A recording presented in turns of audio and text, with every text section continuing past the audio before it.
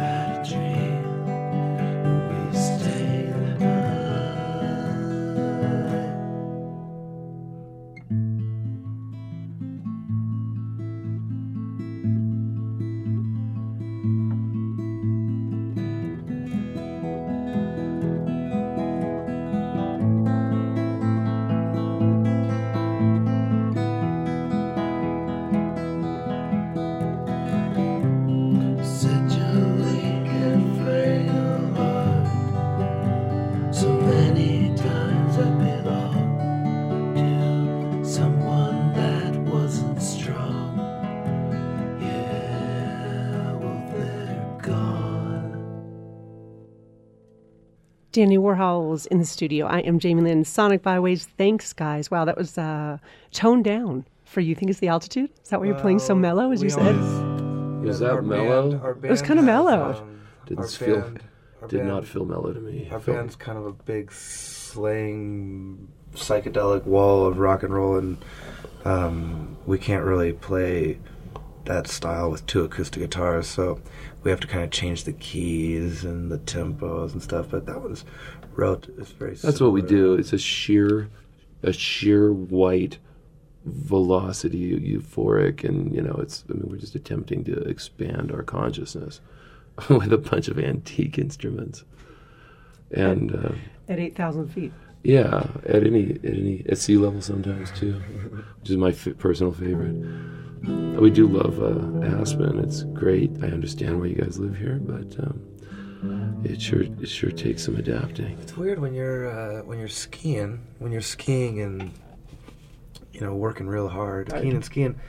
I don't really notice the elevation. It doesn't really matter once the blood's pumping. Right, because Yeah, you just have to channel the elevation towards something productive. I think that's what happens. It's strange. It's a lot harder to sing at this elevation. With it, we saw stars earlier today singing, like actually singing. Yeah, Carly stars. Simon was in there. Like a Warner Brothers cartoon. We saw stars singing. Honestly, that's never happened to me skiing. Yeah, I lost all sensation in my fingers and my toes, and just that cold, icy. I think I'm adapting. That one it's still that breathy, sheer velocity. I mean, that's what we have to create this thing without distorted guitars, which we still sing like that anyway when we have the wall of distortion. But it takes a ton of breath. I mean, it's about 4 times as much as just singing a note. You could feel the intensity. It was sort of like under a lid. If I lifted the lid, it would have come out on that song. Yeah. What's that song called?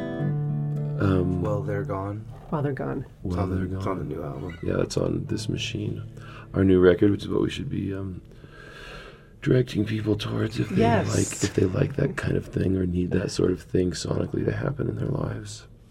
Your 13 Tales from Urban Bohemia, you guys put that out. You called it a psychedelic rock record in the heyday of the boy bands. How did they go over? It changed everything. It definitely bridged. It opened the way for the 2000s and a lot of amazing bands. I mean, yeah, we got to really all of a sudden love the bands and that were getting big, like the Strokes and these Jack White, and the White Stripes, and these were kids who would come to see our shows when we were touring in a van, years before, and then we had kind of a bizarre hit 2 years after it was released and flopped, of course. Actually, all our records flopped when they came out, and then a year and a half to 2 years later, they got kind of reissued and re-released and got big. And then other bands got really big, that were friends of ours, or kids that were just kind of fans and were around. And that was a really amazingly fun thing to have happen. All of a sudden, you get to see these awesome musicians at exotic places in Europe playing festivals together and hanging out during the day. And like a dream, like what your 14-year-old, I want to be in a band, I want to be an artist surrounded only by other artists who we enjoy each other's company. That it got fulfilled, I saw Dig recently, and we won't spend a lot of time on it. I gotta tell you, that is a movie. It's not a documentary. It might be. I wasn't there for a lot of the Anton stuff, but for us, I think only the French cops and my I liked that incident and my rant as I'm turning my shirt inside out, which is how you clean your shirt on tour. Okay. But, I'm pretty much skiing too. I need to turn this one inside out. I think those are the only 2 unprompted scenes, activities, dialogue, anything that I could tell of in our. Really? That's kind of interesting. Well, I just basically refused to be in it by telling her that don't ever film me with a beer or a cigarette. She goes, but you always have a cigarette and a beer. And I was like, well, yeah. You're like, exactly. But I just knew that would eliminate the dumb, drunken, late night stuff where she really liked to break her camera out. I knew that's when. Well, we weren't. Corey's sitting there, something like this, saying really cool things, really interesting. She'd be sitting right over there, just like using her cell phone. Yeah. Later that night, everyone's drinking, getting stupid, and saying crazy things and acting like you are when you're drunk at a party. And suddenly the camera's out, and I was like. I noticed that like on the 3rd day I met her, I was going, wait a second, Court just said something really brilliant. She didn't notice. And now he's acting like an asshole and she's filming it. There's a lot of telling us what to say, too. A lot of that, too. But I we were just idiots. That's why I got my interview done in the shower because in Spinal Tap, the drummer gets his interview done in the bathtub. I told her that's where we're doing it. But we did like 3 artistic integrity. 3 or 4 hotels in a row that she was out with us. There's no bathtub, so finally she had to fly out. She really needed it, so I said, "Okay, we'll do it in the shower." It's the same gag. It's the absurd access to the band, Right. So I got like the shower cap on with my head out, doing like an interview, like in the shower. Right. She's got the inside scoop. Do you want to go into professional journalism? Filming in the shower, have access to Hard superstars. Really and the curtain just parts. Well, you know what I got? Huge. I mean, it didn't seem staged, but what I got overall from that movie was that you guys just seem to be having a lot of fun. A lot more fun than perhaps the other band you were up against in that movie. Fun. We were not up against anybody. Okay, that is our best friend. Those are our best friends all staged, of another band. Well, I don't know what they were doing, but we certainly had no idea that we were supposed to be in a rivalry with our friggin' best friends. We spent years together playing shows. We didn't know that until we saw the movie. But yeah, exactly. Yeah, no, I had absolutely no idea. That's when I found out. The thing is with 2,000 hours and 7 years of footage, you can chop it up to be about my mother, if you want to, you know. Sure. Just make it about my mom. Just kind of extrapolate what you want. Make a movie about my mom out of that footage. You probably do it. So she chose to make a Jerry Springer, you know, just eliminated everything decent, just grabbed the worst days, the worst, edited it together. So is there anything anyone can learn from you truthfully from that movie, or we should just move on? Edit it yourself. Always edit it yourself. Always do it. I mean, we got stung super hard. And it's like, wow, we just walked into anything. It sucked, man. It's a long time ago now, and the farther away it gets, the better it is for me. You know. I think it's actually one of the greatest movies ever made. Flat out, it's an incredible film. It's entertaining. There's a lot of really intelligent people in it. It makes you feel like you're experiencing the struggles of trying to make it in the music business, which, you know, I don't know, we're just struggling to try to get to the next gig and play a good concert and touch some people. But if Anton went around kicking people in the head every single day and shooting tons of dope, passing out, you know, quitting the band every day, he wouldn't have those 8 people in his band that have been in his band for like 12 years. 12 years. Those people aren't crazy. They're talented musicians. They wouldn't hang around a psychopath. I mean, he's an interesting guy. He's a great. We just 3 weeks ago we just took our girls out to dinner together, me and Anton, and you know, he's just spent the day together, and like, you know, you want to interview him. He's one of the smartest people you'll meet. Oh no, he looked amazing. He just looked No, he didn't look amazing. He looked like a dick. He looked Come on, like a bitter and jealous, weird, drunk, creative megalomaniac. But you know, whatever. Somehow she convinced me to get super wasted, about 10 times over 8 years, and act and just go bananas. And he did, and he has a great career, and people know who his band is now. But he had to suffer through people throwing shit at him on stage, trying to get a fight, because it misrepresented them the way it misrepresented us, and we had to deal with it hands-on, not through a movie theater. We had to show up and have the kind of fans there that we don't want actually to be into our music. And it's taken years for those people to go away, and for the people we like. What kind of fans do you want? To come back.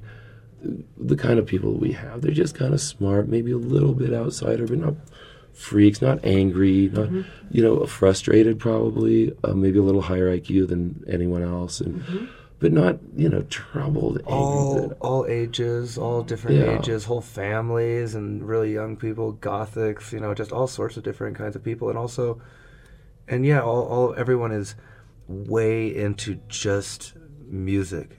And the way it feels, it's not a big fashion statement for any of our fans to be Dandy Warhols fans. Really, it's just it's not cool to be into the Dandy Warhols. Yeah, they're just unless you're into the Dandy Warhols. Obsessed with the music and the way it works and how the songs are written and the textures and the way we perform and stuff. They're real obsessed with the music. They don't. Yeah, that's it. That's the fan. That's who we care about. All we care about is the people who actually need this the way we need this. And they like it, and they need it the way we produce it, and whatever, like how much muscle versus how much kind of mind-opening expansion. But you have to have some realism and some darkness, and you have to reflect your position on life, and then your music will appeal to people that you would like to hang out with. And hopefully everyone else will ignore you. That's the hope. Just leave us to our lovely people,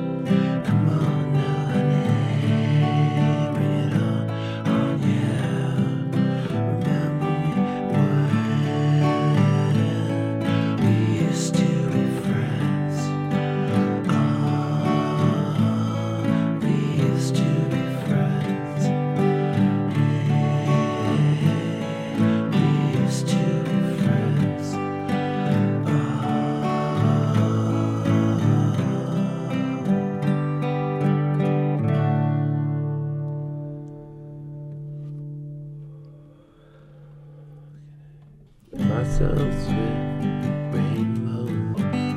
It sounds nice, mics and stuff. Yeah, kind of I like it. I like doing this when that hissy, explosive compression makes it sound like Iron Maiden. Except that, Totally. you know what I mean? Like I do. just white. I know. Yeah, it's hard Hopefully, sometimes. So this is really will it mellow go and out nice. sounding like that, like I it guess does in no the doubt. headphone? Everything's perfect. Yeah, good. All right.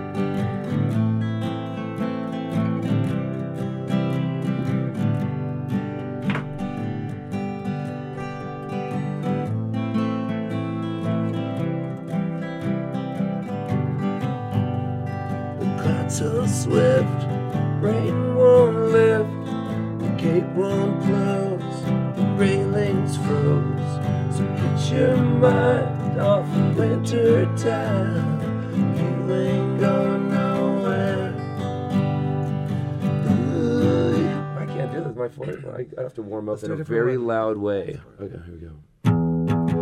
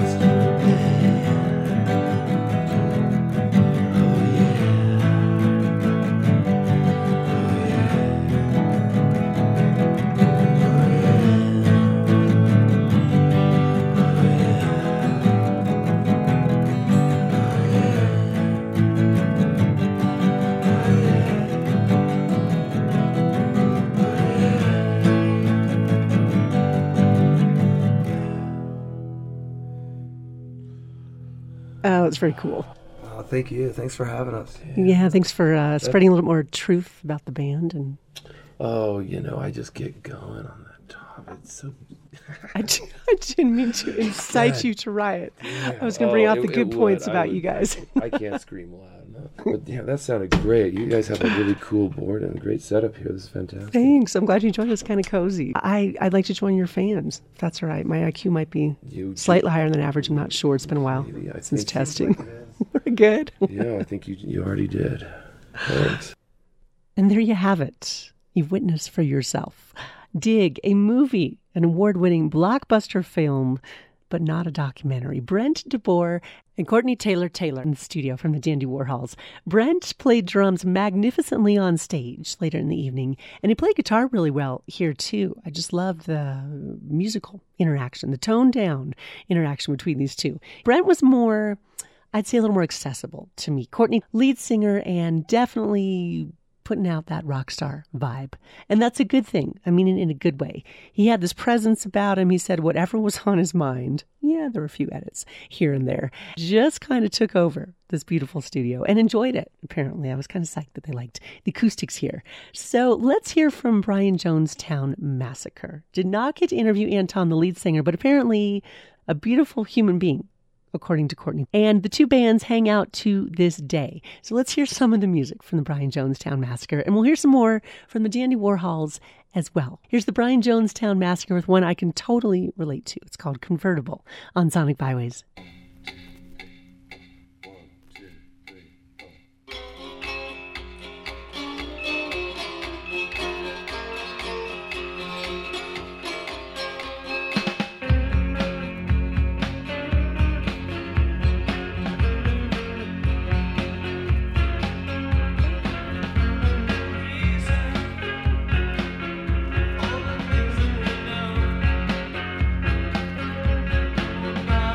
See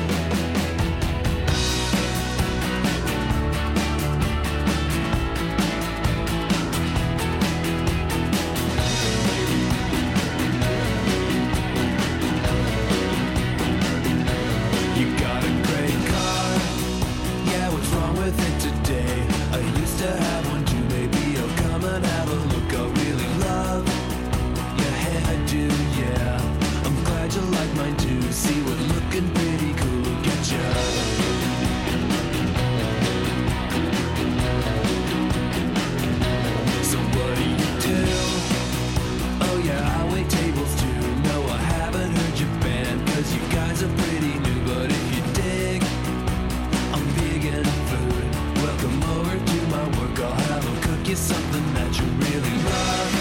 'Cause I like you, yeah, I like you.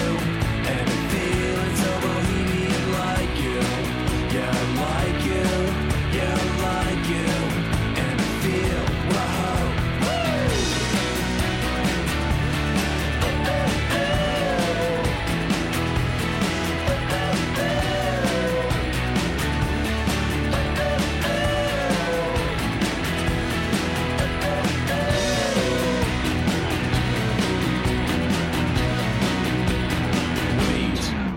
that guy just hanging at your pad. He's looking kinda, yeah, you broke up, that's too bad. I guess it's fair if he always pays the rent and he doesn't get bent about sleeping on the couch when I'm there. 'Cause I like you, yeah, I like you. And I'm feeling so bohemian like you. Yeah, I like you, yeah, I like you.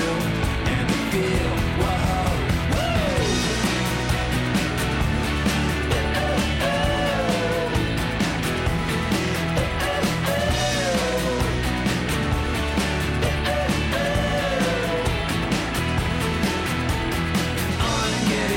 And I'm feeling so bohemian like you. It's you that I want, so please. Just a casual, easy thing. Is it? It is for me. And I like you, yeah, I like you. And I like you, I like you, I like you, I like you, I like you, I like you, I like you. And I feel, whoa, woo!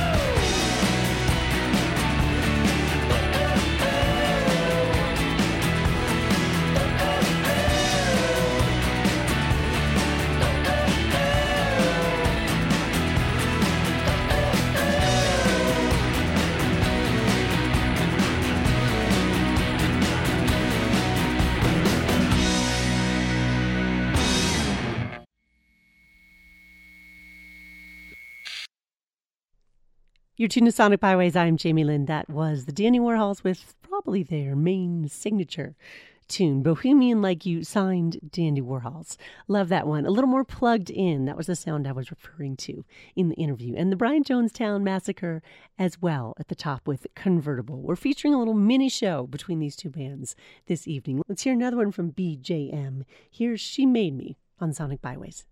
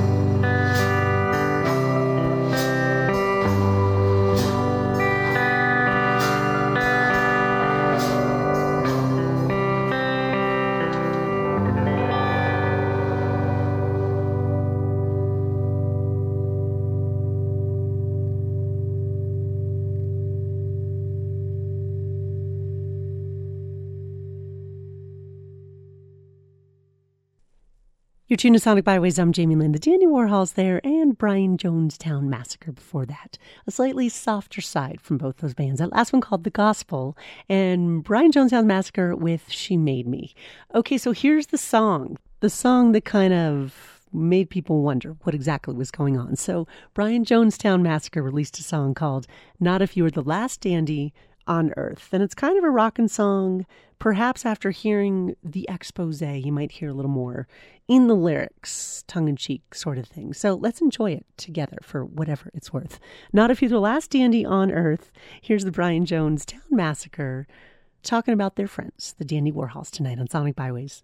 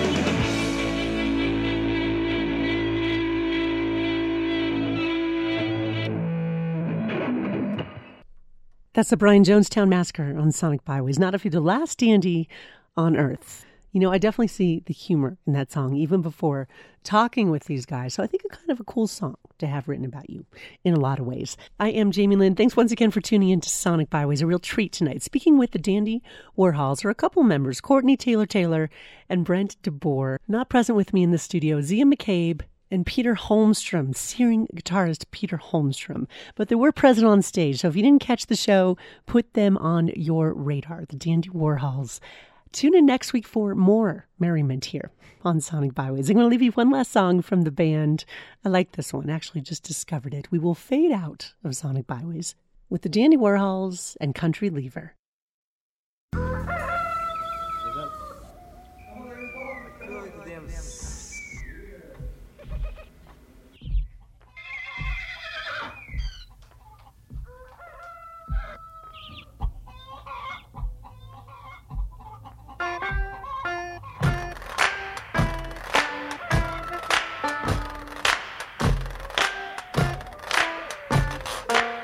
Well, I'm going